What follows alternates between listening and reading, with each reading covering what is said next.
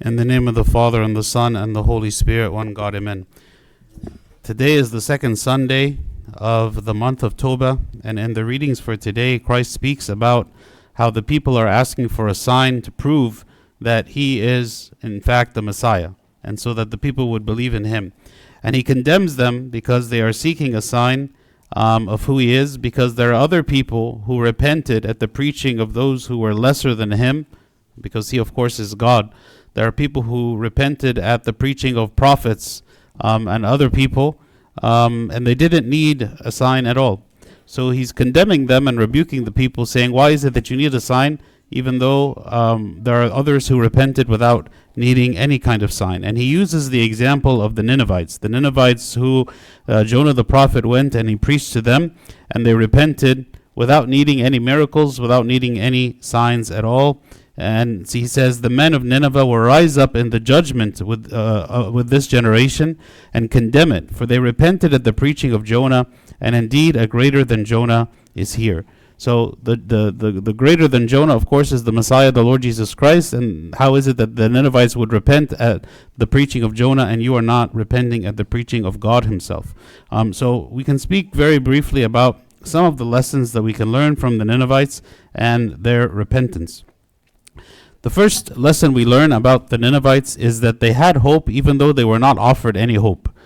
Sometimes we struggle to have hope even when the Lord promises us many things and he gives us hope, and we read many verses in the scripture that is giving us hope and telling us about the forgiveness of our sins, our salvation, the eternal life that is awaiting us, the presence of God with us, the accompaniment of God, the provision of God, all these promises that we read about in the scripture. And maybe even with all of this, we still struggle to have hope. The Ninevites, they were offered no hope at all. When Jonah the prophet came, he said to them, it says, and Jonah began to enter the city on the first day's walk.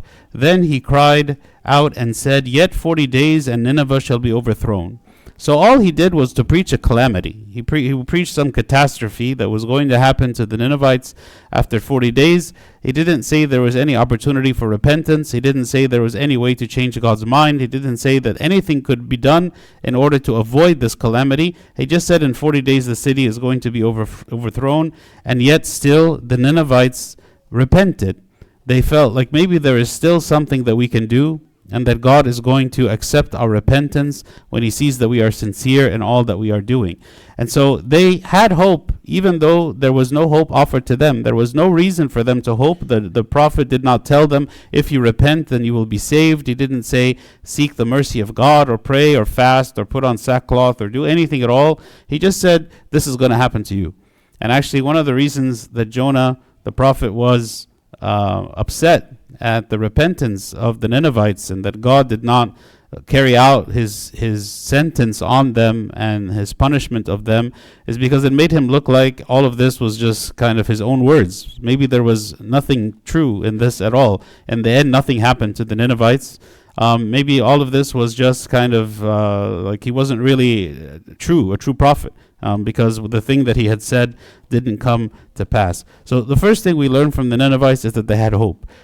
Maybe in difficult times, or during times when we fall into sin, it's difficult for us to believe that there is a road back, there's a way for us to return, and yet there's always hope. And we could look at the example of the Ninevites as being ones that, even though they were sinful and they had lived a sinful life for a long time, yet when they repented, God received their repentance and accepted them again. The second lesson that we learn from the Ninevites is that they were not told how to repent. They were not told anything about, if you want to repent, this is what you should do.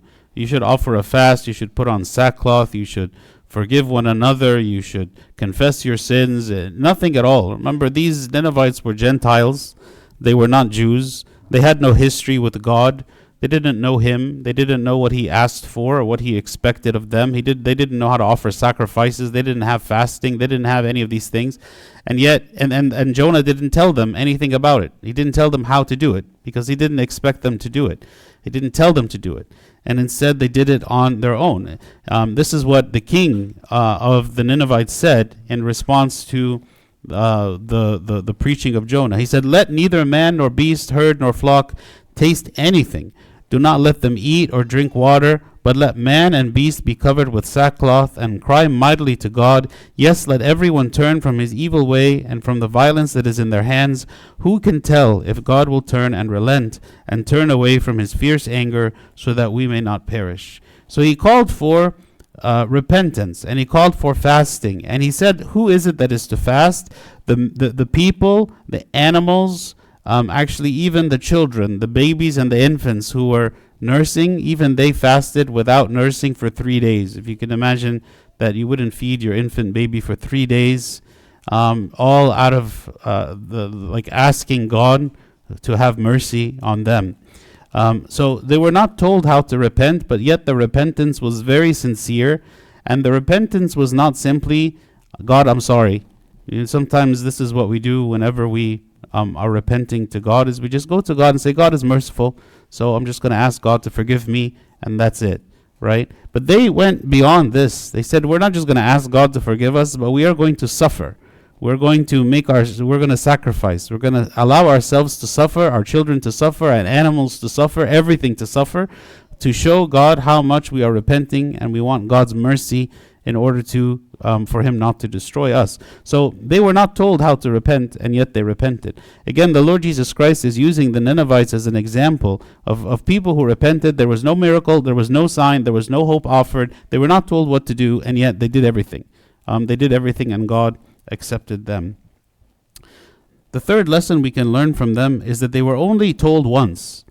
The Israelites, they were told repeatedly. How many prophets did God send to them? Over how many hundreds and thousands of years did God send to them over and over and over, telling them that they should repent, telling them they should not worship idols, telling them and warning them about what is it that would happen to them if they continued in the path that they were on. And in the end, they continued in sin, they continued idol worshiping, and they received all the punishment that God had told them from the beginning, which what would happen, which was their exile. And yet, the Ninevites, they were only told one time. There was no need for the message to be repeated. Jonah went to them, he said the city will be overthrown, and just once. And even the way it's recorded in the book of Jonah, it was said as very casually. He just walked through the city, said the city will be overthrown, and that was it.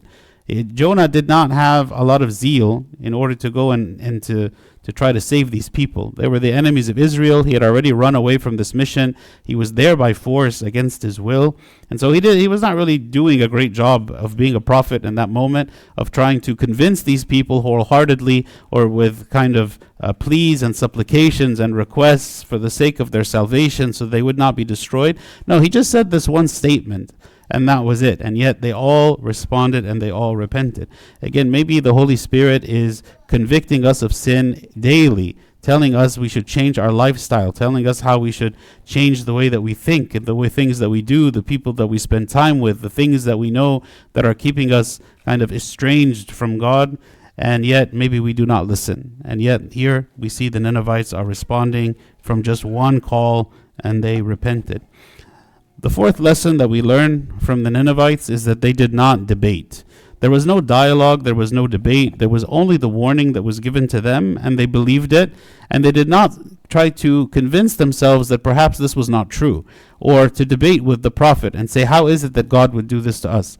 We see even people who are Jews and kings and powerful people, whenever they would speak to prophets, they didn't like what the prophets had to say, they would go and find other prophets, false prophets, that would tell them whatever they wanted to hear, to ease their conscience, to make them feel good about their choices, to make them feel like they didn't have to change, they didn't have to repent, that God is with us, that whatever it is we want, God is going to grant it to us, even though it wasn't the case, it wasn't the truth.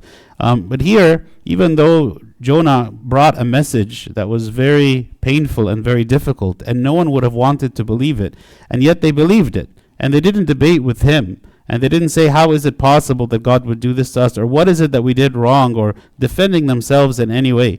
They simply accepted that they were sinners, they accepted that God was going to punish them, and they took it very, very seriously. And they didn't debate with anyone. They didn't punish Jonah. They didn't tell him, who are you to come and to say this to us? They accepted it. The fifth lesson we learn is they received the warning from a stranger. The prophets of Israel, many of them were well renowned. They were well known. The people knew them by name, and when the prophet would come into your city, like it would be a big deal. Like, this is the prophet of God, and everyone knew it.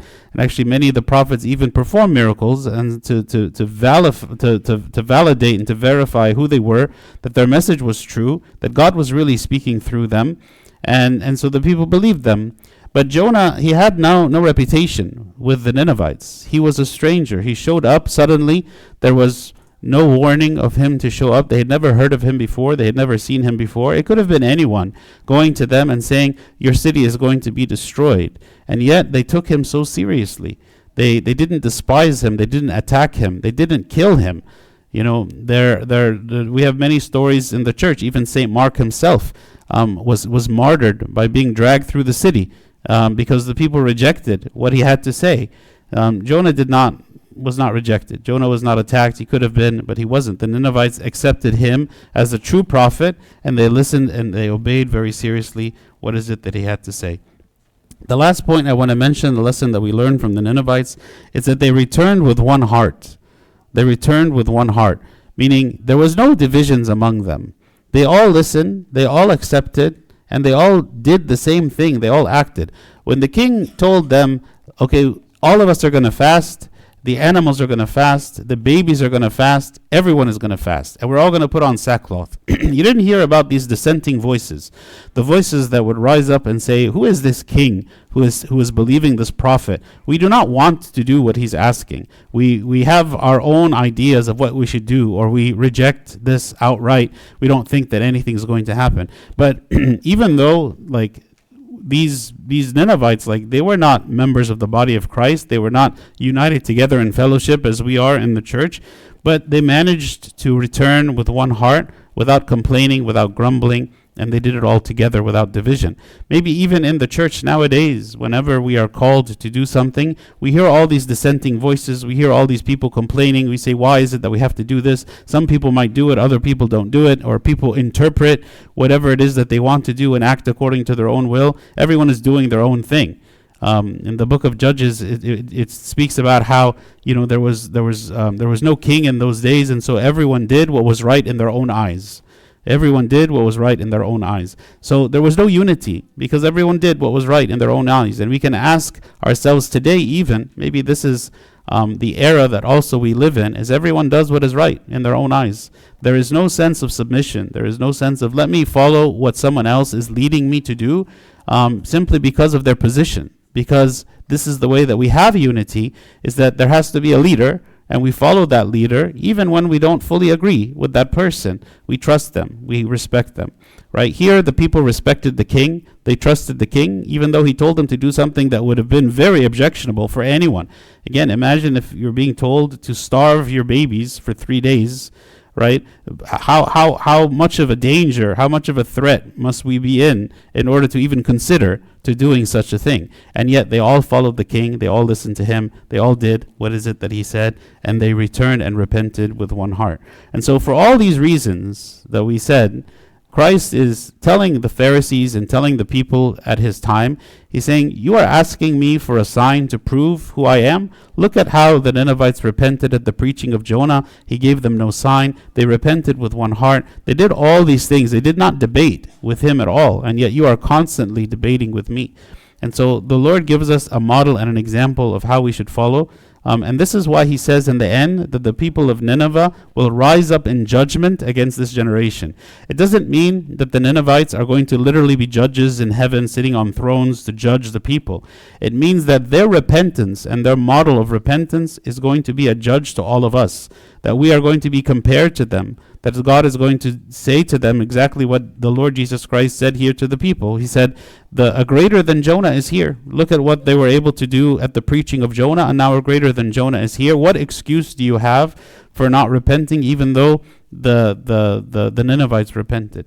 So it's a question for all of us. It's something for us to consider, is how quick am I to repent? Do I take repentance seriously? Do I really seek to repent and to show God my true repentance, or do I repent very casually without taking it very seriously? So these are the 6 lessons that we learned from the Ninevites. The first is they had hope, though they were not offered it. The second, they were not told how to repent. The third, they were given only one call. 4, they did not debate. 5, they received the warning from a stranger. And finally, they returned with one heart. May God grant us to have the same zeal and heart of repentance as the Ninevites, and glory be to God forever. Amen.